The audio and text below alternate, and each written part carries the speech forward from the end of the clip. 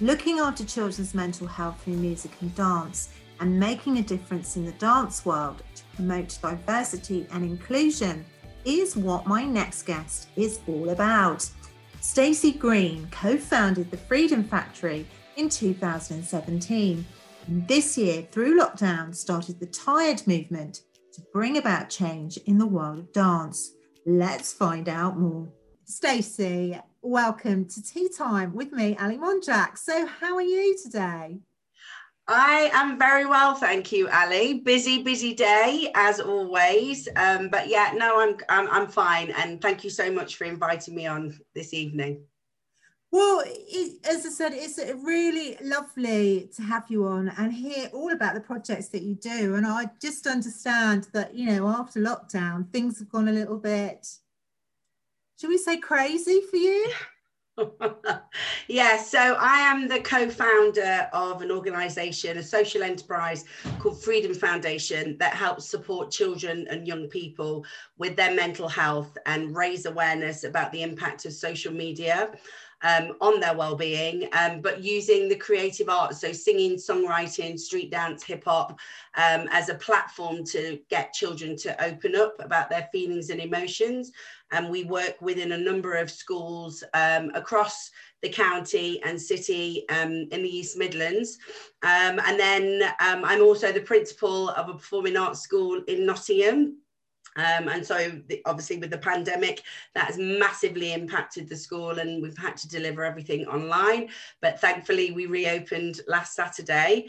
And then during the pandemic, born out of what happened with George Floyd last year, I can't actually believe it's nearly a year, coming up to a year since that all happened. It made me look internally about myself as a mixed race mother, woman, and also as a teacher and educator, performer within the performing arts, about the things that I felt that needed to be changed. So we started out with a few conversations and then started to develop a movement called Tired, which is trying to improve racial equality in the dance industry. So that's kind of been my whirlwind year of the pandemic.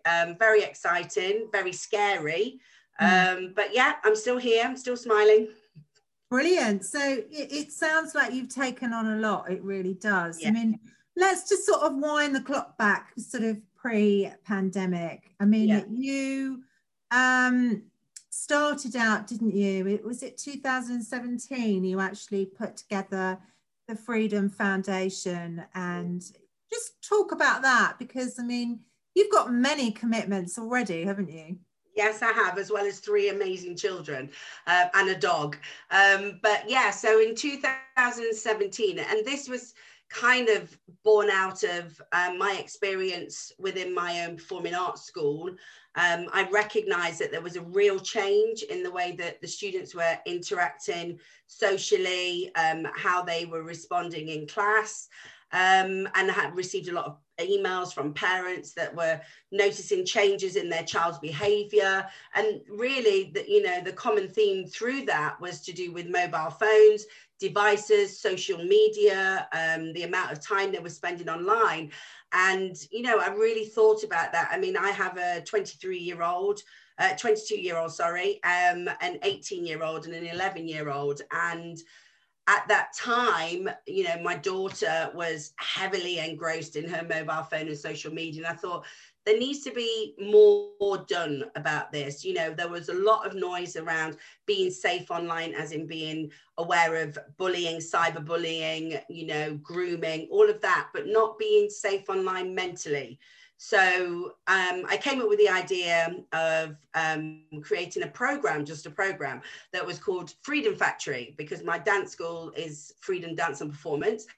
And I thought, well, I can take that into the academic setting rather than the private dance sector, and try and reach as many kids as possible to talk about the impact of social media on mental health and well-being.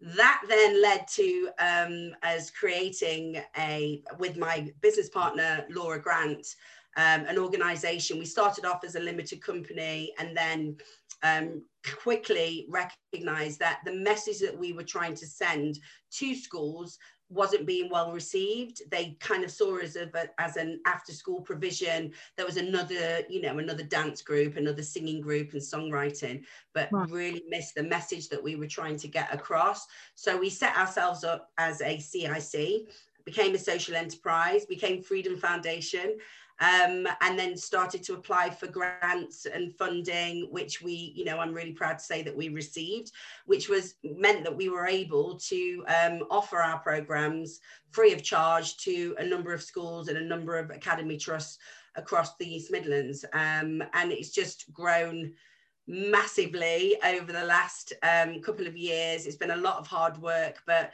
it's mental health and well-being I'm really, really passionate about, and supporting children and young people. I've worked within that space for most of my adult life, and it's been a very exciting but very tiring journey that we've been on. It sounds it. I mean, fundamentally, really what you're doing is helping out children, aren't you, with their mental health? And, that has become a huge, huge problem, hasn't it? As you said, with the fact that, they're all using social media. I mean, some of the words that are thrown around, some of the conversations that are thrown around are, not very nice sometimes, are they? They're really quite cutting. I think, it's a great project that you've started up here, because, children need that other outlet, don't they? 100%. And, using the dance and singing and songwriting, what we didn't want to do was go into schools and basically do a presentation, and you shouldn't be doing this on social media, you shouldn't be talking to that, and because children are on social media, and so you have to find ways of how do we give them the tools and build that resilience so that they can use online, be on social media and be online and have a presence in a responsible way, and then but do it in a way that children can connect with, and I think that we've managed to do that. We've developed a number of programs now. So we started off with the Freedom Factory. We now have a motivational mornings program, which is designed to help secondary school children at the start of their educational day. That is around using music as a therapy, and equating emotions to music and colours. And getting them, giving them some skills as well around songwriting and rapping. We've got some amazing facilitators that work for us, that deliver, that have previously worked within the industry or are still working with the industry. And obviously all that before the pandemic, everything was face to face, but we had to adapt. And we created a brand new digital hub called Lockdown Learning that was fed through our main website. So it meant that all the children that we were working with in all these schools could still access that. But, children and young people it's really affected them, this whole pandemic, their aspirations and everything, and how they view themselves. So we wanted to continue to work with those children, and we were able to do that digitally. No, and I think that's amazing that you have been able to do that, because as you said, I mean, when we were children, we didn't have that added pressure. So in actual fact, they've had two added pressures, haven't they? I mean, they've had the pressure of the pandemic, and also they've got the pressure of living life in a digital situation where, it's not real time. And if there is any bullying of any description, I mean, when we were kids, if there was any bullying that day, it was over and done with that day. They have to deal with it, comes home with them and follows them as long as, people are sort of banding things around. So, I mean, that sounds like a really amazing project to do, and the fact that they could access it online. So well done you. So do you get lots of feedback? So do you mean from the children or for the school? Yeah, from the children. I think. So as a social enterprise, obviously everything that we do, every program that we deliver, impact measurement and evaluation is a huge part of the program. Because we're a social enterprise, funders like to see, what's the effect that you're having on these children. If we're funding a project, we need to see that it's having an impact. It doesn't matter how big the cohort is. We do one-to-one mentoring sessions, if that, you know, that is what we're presented with. It's about engaging with those children and finding a way of getting them to open up and express.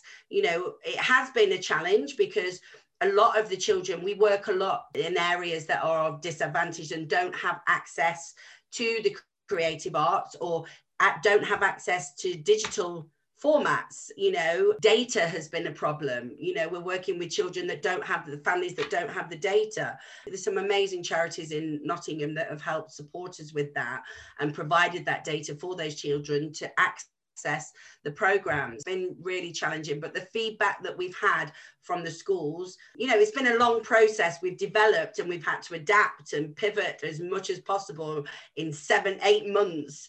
I feel like we've done like 3 years worth of work in the last year. So, you know, the schools are so happy with what we've managed to achieve, because we've been able to access those children and those children have interacted. So the way our hub works, they get daily motivation. They'll have links to articles or videos that can inspire them through the day, but they also have 24 hours contact with our facilitators as well.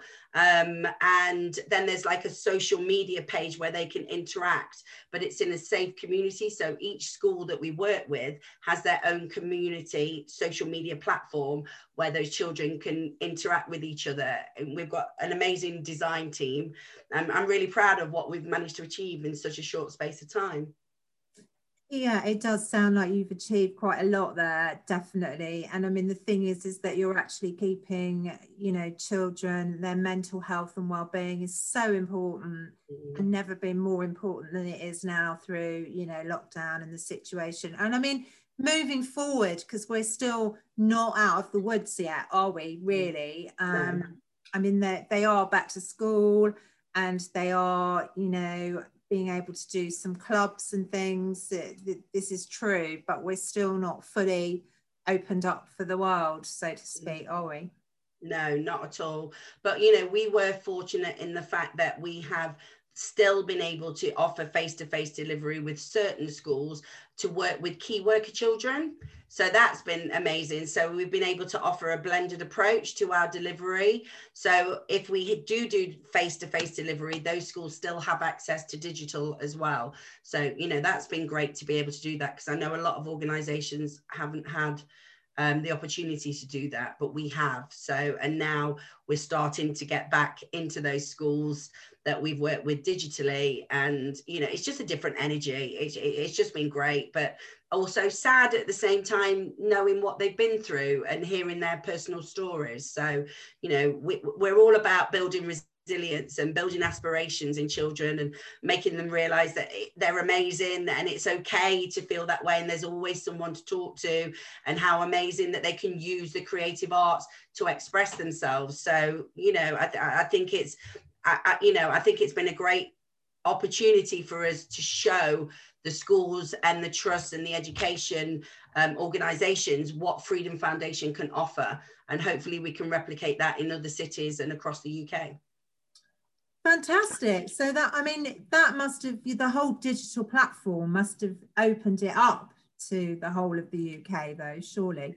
Yeah, so what's happened is that, I mean, obviously, because, you know, my background is the performing arts, and we all know what's happened with the performing arts, and theatres are closed, and there's some amazing artists that are out of work that are having to apply for jobs, you know, KFC, Aldi, wherever, you know, when they've trained for years and years to get to where they are now, and they're just seen an industry crumble around them.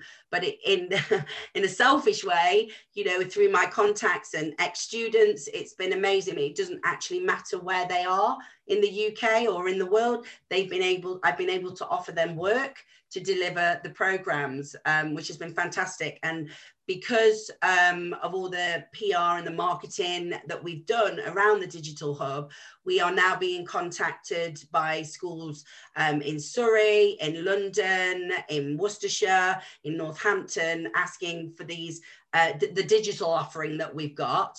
And hopefully moving forward, we will be able to replicate the programs that we have in the East Midlands face to face in those areas too. That is amazing. That really, really is. So you must, as you said, be incredibly busy at the moment. Do your feet even touch the ground at the moment, Stacey? No, no. But that's never changed. You know, like, I like to keep busy. I'm an active person, but I'm a very passionate person. And once I set my mind to something, you know, the foot is not off the gas. We're going full steam ahead. And Laura and I have always said, dream big. And that's what it's about. You know, mental health and well-being in children and young people is far too important to sit back and just, well, we'll see what happens. We're not coasting. You know, No. we're going to push forward because it's really important. And I feel the same about the Tired movement, and what we've created there. It's exactly the same. So, you know, yes, I'm exhausted, but I'm loving every minute. I'm loving every minute. But the Tired movement is much more to do with diversity and inclusion, isn't it? And that is still a problem today. I mean, it still amazes me, you know, in the 21st century, that we're still, you know, having to deal with racism. I think it's disgusting, really, to be honest, you know, and it's important for everybody to be included. And I mean, let's face it, as a country, the UK, we are probably the most diverse, inclusive country that there is, you know. So I would say diverse, but inclusive, not quite sure. You know, there's a difference between being diverse and being inclusive. You know, there are a lot of different ethnic communities within England, within the UK, but are they included? And I would have to say, not really. Not really. And I'm coming from the perspective, not, you know, my personal lived experience as a mixed race woman, but also the industry that I work in, which is the dance industry. And the things that I see now, I saw back in the 70s, and they haven't moved on. And so that was my driving force. I felt like there was a real sense in, you know, across the world, really, about change, whether it was about climate change or about racial equality, whatever. I felt like this was a time, and with social media being such a huge platform, the younger generation, they were listening. Everybody was listening. You couldn't go anywhere. So this is the time to make those changes. And I found my voice and met some amazing people along the way who support and echo my visions and mission of what I want to achieve with the Tired movement. And, you know, the partnerships that we've created in such a short space of time, and the people that are actually listening to what the Tired movement are saying and what we're all about, is mind-blowing. But we have to keep pushing. This isn't a quick fix. No. You know, it's not a plastic plaster. It's not, you know, a tick box exercise. It's not a put a black screen on your social media to support the movement. It's then, you know, there's longevity. This is, you know, people have been pushing for these changes for years, hundreds of years before, you know, the Tired movement came along. But now is the time that, you know, with social media, there's a real opportunity to make significant changes within the industry that I've always worked in, the industry that I love. And that is my driving force, really, and to work as a collective. Yeah, absolutely. No, I think that's really brilliant. And of course, you know, as far as Black Lives Matter is concerned this week, they've had a real result in many ways, that, you know, out in America, that actually George Floyd's killer was sentenced, you know, and, you know, the punishment was right for the crime, which is, you know, a significant movement in itself, isn't it? You know, and now they're looking into the police force out there and how things are run and how they're trained, which is, you know, really good. It's really good. I think, you know, obviously for me, you know, that was the ignition, what happened with George Floyd. It wasn't his death, you know. I mean, that brought out an emotion in me, the video that everybody saw, you know, like, it made me stop, like so many people, like, I'm actually watching this live, and it's horrific. How is this happening in 2020? But it was, for me, it was the outpour of people's opinions and views on social media that affected me. And I've been on a real personal, emotional journey, because I felt, you know, yes, some amazing things will come out of this because changes are going to happen, and you know, people are reflecting on their own organizations, their personal space, but it caused a huge divide. And, you know, made people on the one hand reflect on themselves. You know, people were scared, you know, people that weren't of color, scared to say anything in case they were offending anybody. People of color being mindful of that, the person that they're speaking to, don't really want, you know, we don't want to make you feel awkward. And then, you know, it would just made, I felt there was a real divide in this country, in people's views around what happened with George Floyd, because people were starting to speak up even more, and social media was the best platform to do it. But I also think it had an adverse effect. And I know for a fact, I came off for a few days because it affected my mental health and well-being, and brought up some feelings in me of anger and, you know, things that I probably not addressed throughout my life, because it's just the norm. This is how it is. You know, a lot of Black people are accused of having a chip on their shoulder if they speak up. And I've always been mindful of that, particularly within my industry. You know, like if I say too much, are people going to think that I've got an attitude? Oh, she's just going up, you know. And whereas this happened, and the more people were speaking up, I thought, this is an opportunity to have my say. And hopefully there will be something positive that comes out of something so awful.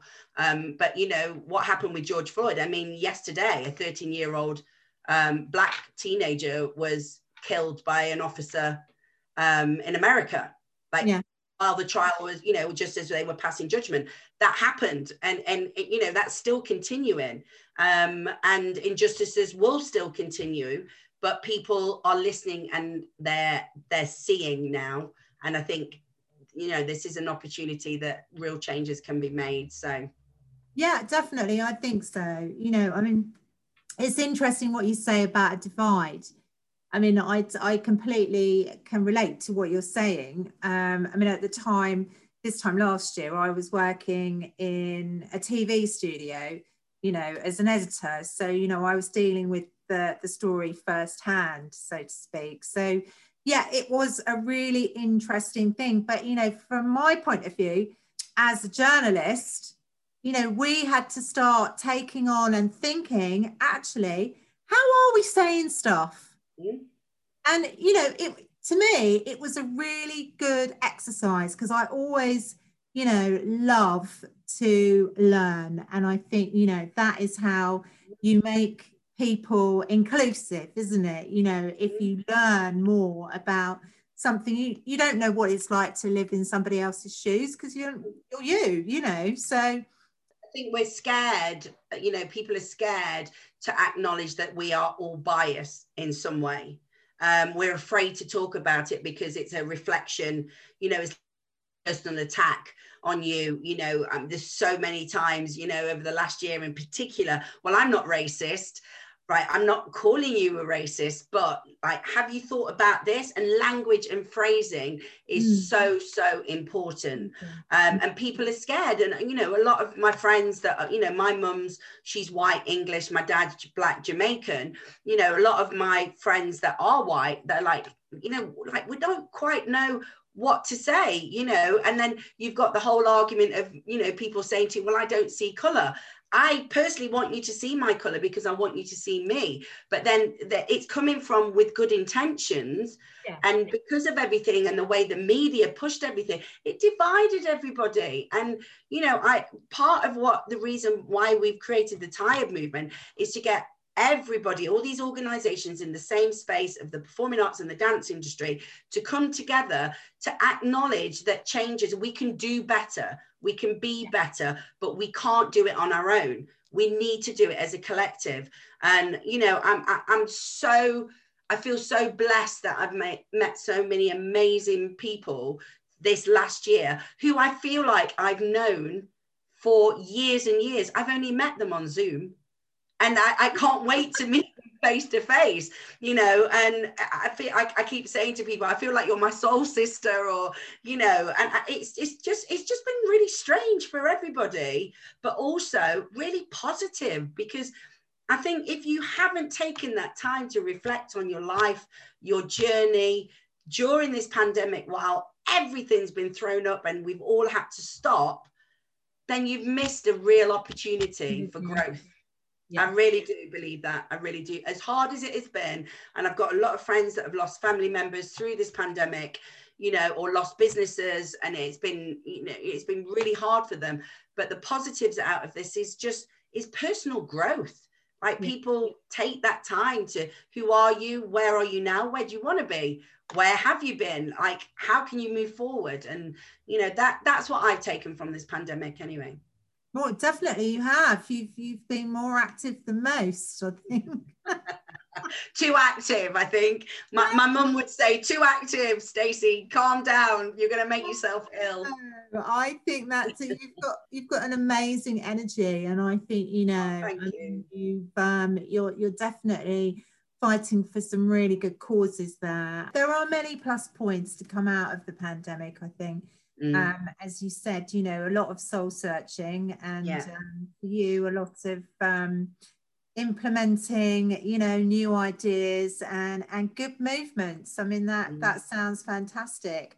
So, I mean, with the Tide movement, how far have you got with it? I mean, are we, you know, are people sort of understanding that, you know, they need to be more inclusive now? Well, there's a few things there that I can answer. So with the Tide movement, you know, the whole idea about it, you know, was to work as a collective and to get different organizations, different bodies, individuals to say, you know, we subscribe to the Tide movement because we want to see real change within the dance industry. When we set this up originally, we did a live Zoom meeting and invited people from within the industry to come and have an honest conversation about racial equality, representation within the dance industry. You know, my background is mainly within the private dance sector, and we highlight a lot of things that need to be addressed within the private dance sector, down to the fact that, you know, in 2021, there are no Black examiners in this country. For ballet, tap, there's none. In the different awarding bodies, there's not one. Why? Well, you that's a good question. Why? There are no in the British Festival Federation, there are no Black adjudicators, nor has there ever been. You know, I've been doing festivals for 42 years, competitions for 42 years. It's been part of my life as a dancer and then as a teacher and my students performing. I've never, ever seen myself represented in that forum, which is really sad. And I just thought this is a time for us to talk about that, which is what we did. You know, I'm glad to say the feedback we had from that meeting was fantastic. Dolly Henry was a guest speaker on that meeting, and if anybody knows Dolly, Dolly says it how it is, and she is a real advocate for change and for making people aware about the importance of appreciating different diverse cultures and how that is expressed through dance and the correct teaching of each syllabus. You know, Dolly's been a massive supporter of the Tide movement. I call her Big Sis. She inspires me every day. I love her energy. I love everything that she stands for. And, you know, she's made some real connections for me, introduced me to different people.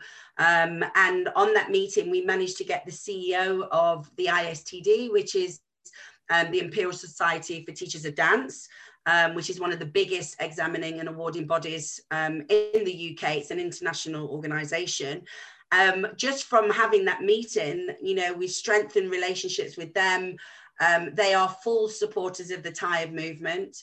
I have been asked to deliver some CPD training for their members around what it means to be diverse and inclusive in their dance schools, and also planning future events and being part of they call it their think tank around racial diversity and equality, and just being sat at the table to be part of this change is so emotional for me. I'm not going to lie, it's emotional. There's been many times I've come off meetings and I'm like, why am I there in that space? And I can't believe just by me saying something that people are listening and changes are happening, and I'm surrounded by all these inspirational people who all want the same thing.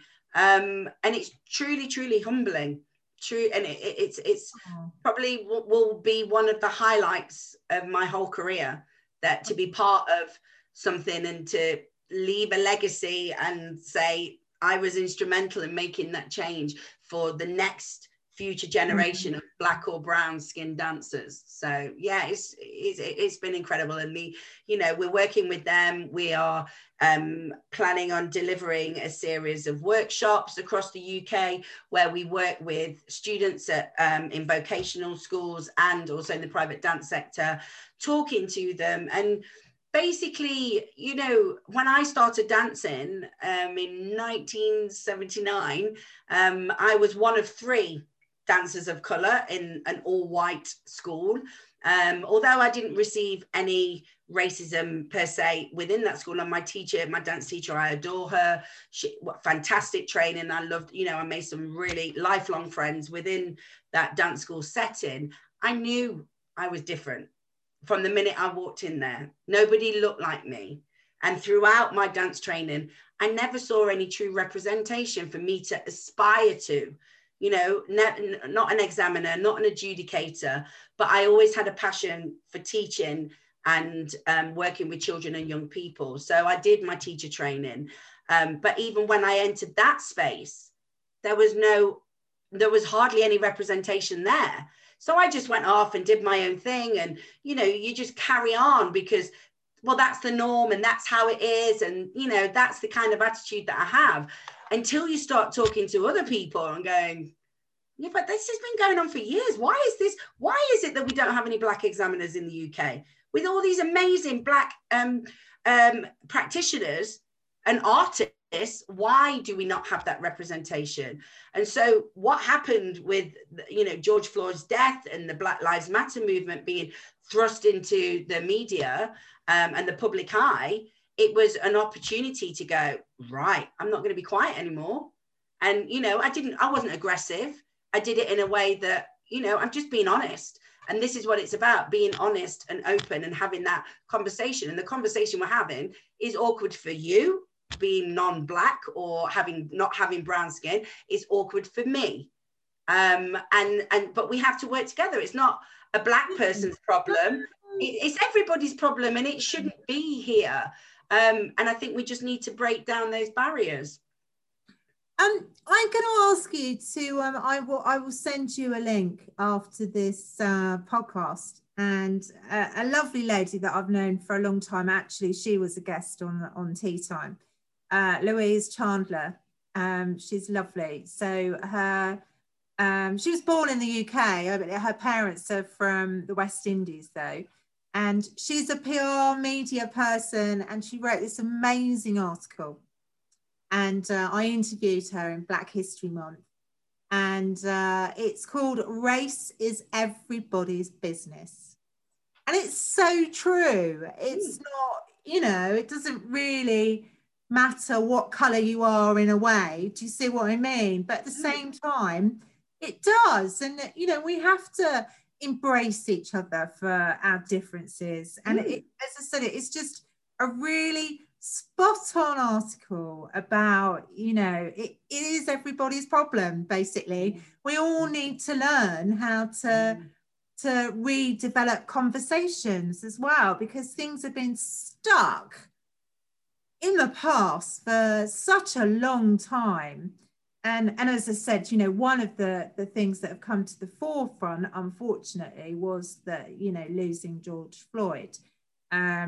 But, you know, I think since then, I mean, a lot of people do get it, that, you know, you need to take on board that doesn't matter what race you are, you've got to learn how to, you know, communicate, how to be inclusive with everybody, you know.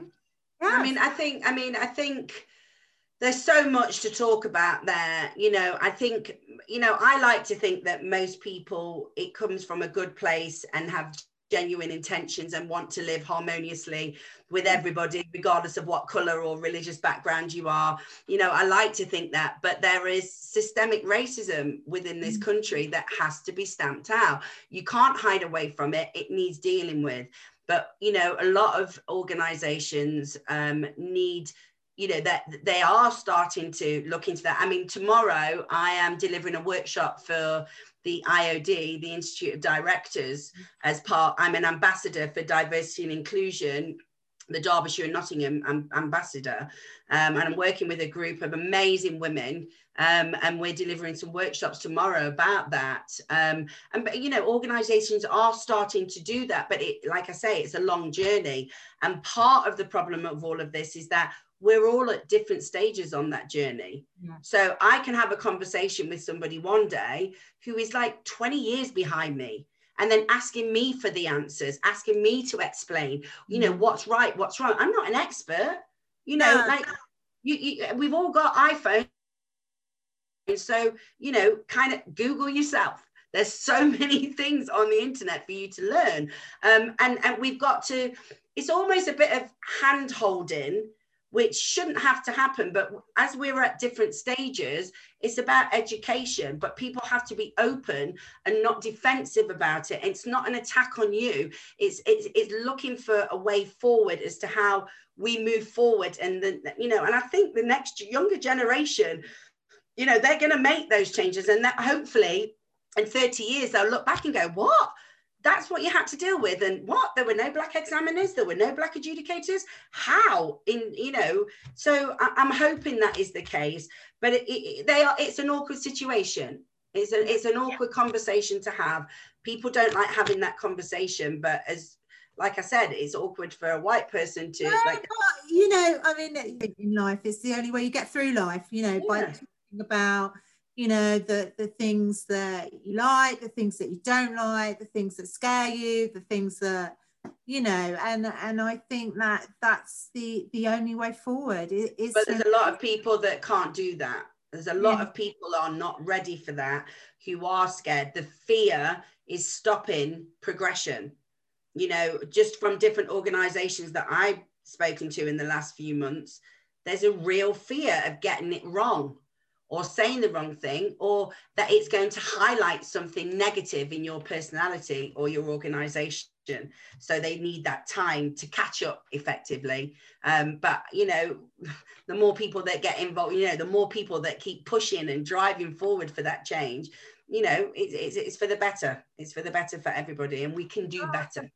Yeah, you can, and we can, and everybody can, you know. Yeah, of course we can. All need to know that, you know, we all need to do better. I mean, you can probably laugh at this. I mean, this was sort of October time last year, so I was at home by then doing For the Now Media, and I've been invited to this lovely racial cohesion group in Reading that, you know, I've done a lot of TV work with.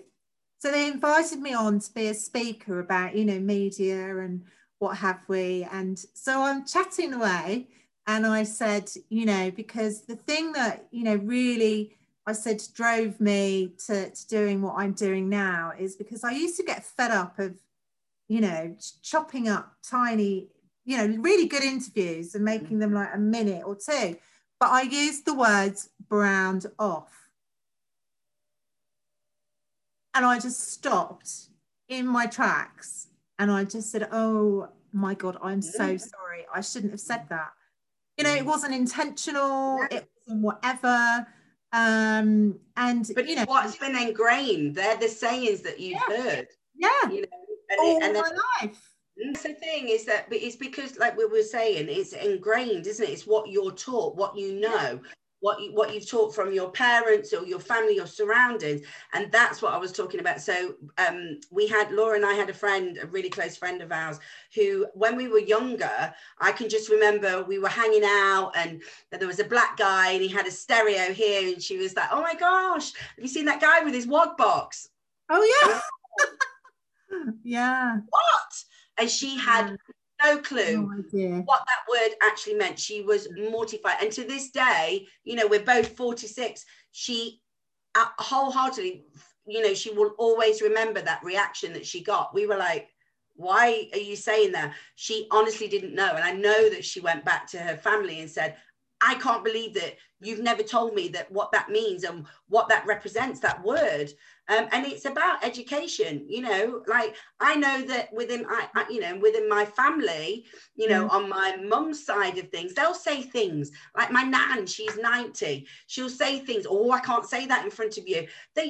When people say I don't see colour, she 100% doesn't see colour. She just sees her granddaughter who she adores and loves. But, you know, politically correct, you know, that's not in her, that's not in her space. No. She doesn't mean anything by it. She doesn't have that education or that language to express, to say things, because that's what she knows, and she's of a different generation. You know, if I hear things that are offensive with people that are in their 20s or younger, that's when I have a problem, because there's enough information out there for you to educate yourself that what you are saying is wrong, it's offensive. That's when I get my back up and I'm like, I don't understand where you're coming from. No, I completely agree. I mean, my children as well, I mean, 21 and 18.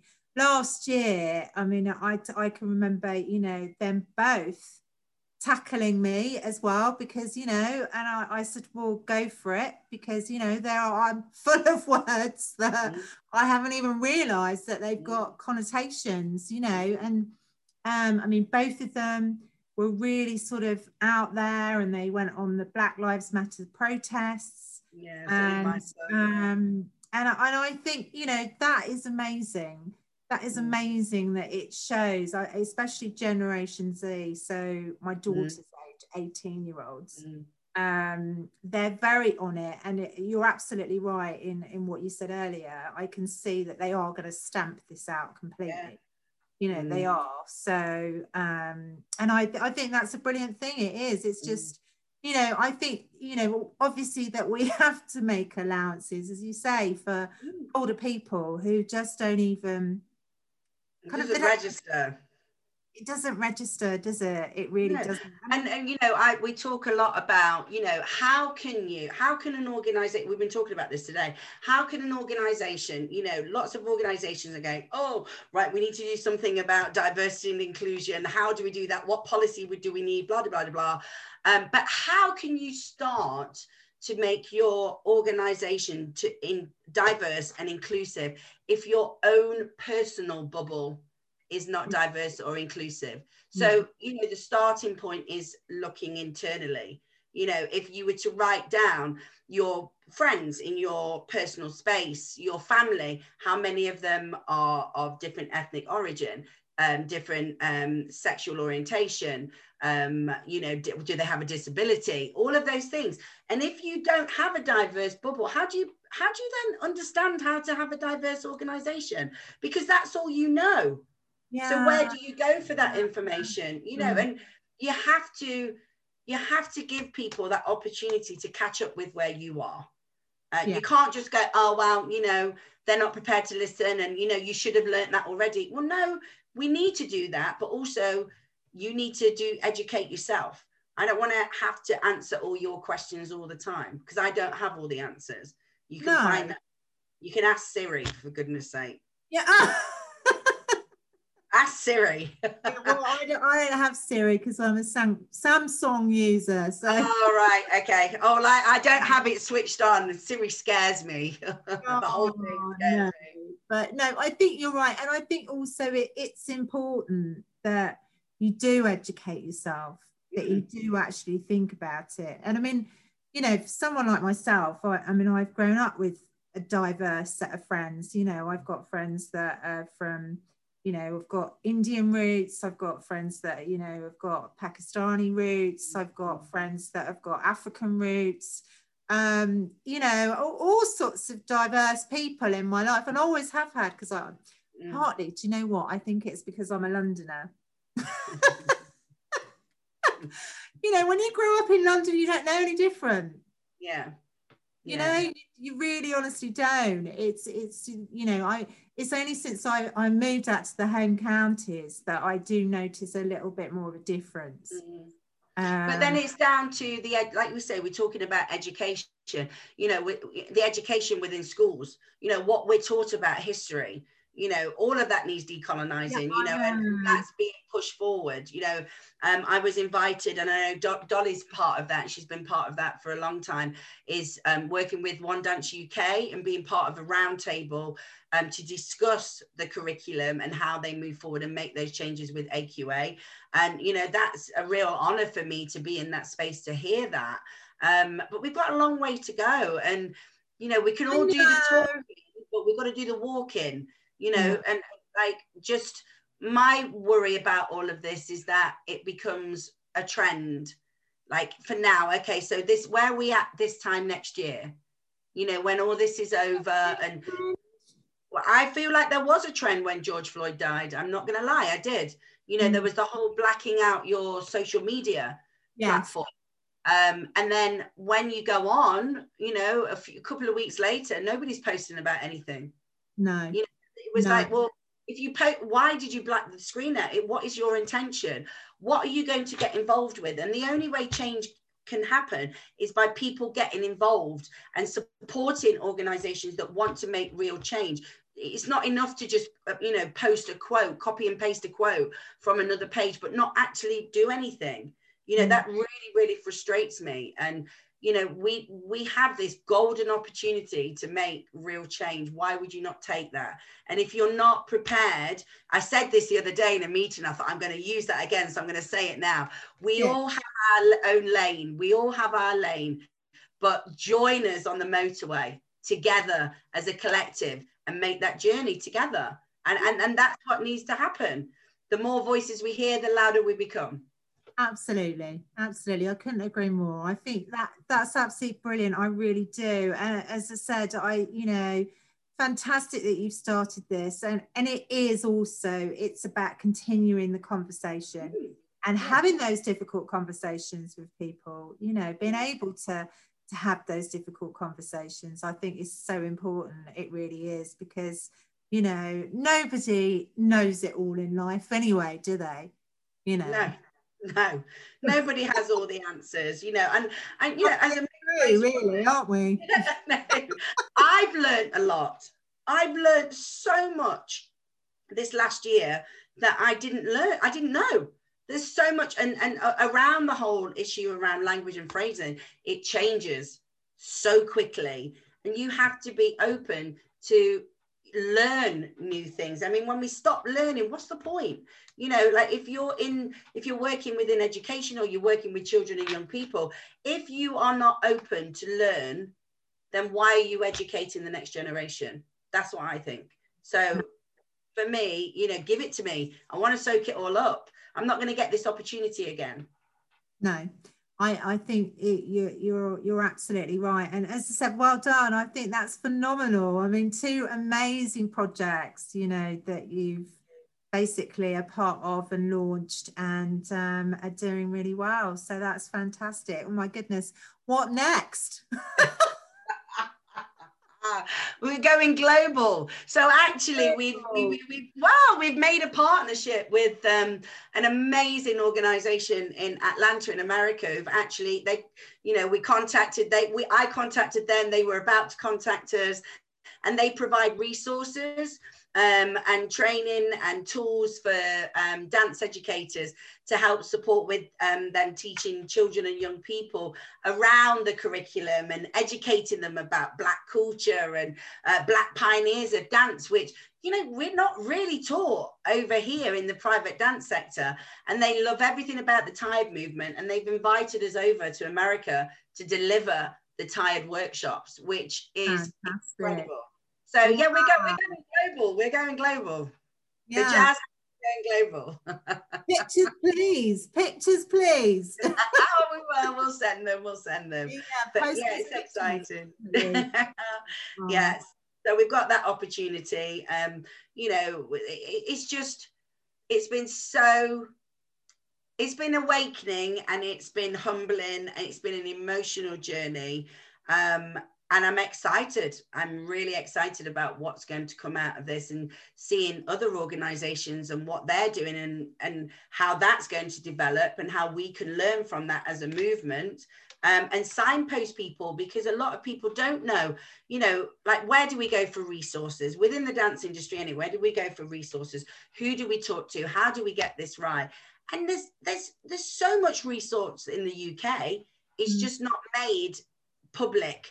In that it's accessible, but a lot of people don't know about it. So come together and let's all shout about it. And then it's, you know, we've dealt with that, and people know where to go, and we can carry on. But, you know, there's a long way to go. There's a long way to go before there is equality. And it's not, you know, I work in the grassroots with the private dance sector, but because there is so much lack of representation at the top within the industry that I work in, you know, the producers, the casting directors, the theatre owners, there's such a lack of representation there from different ethnic backgrounds.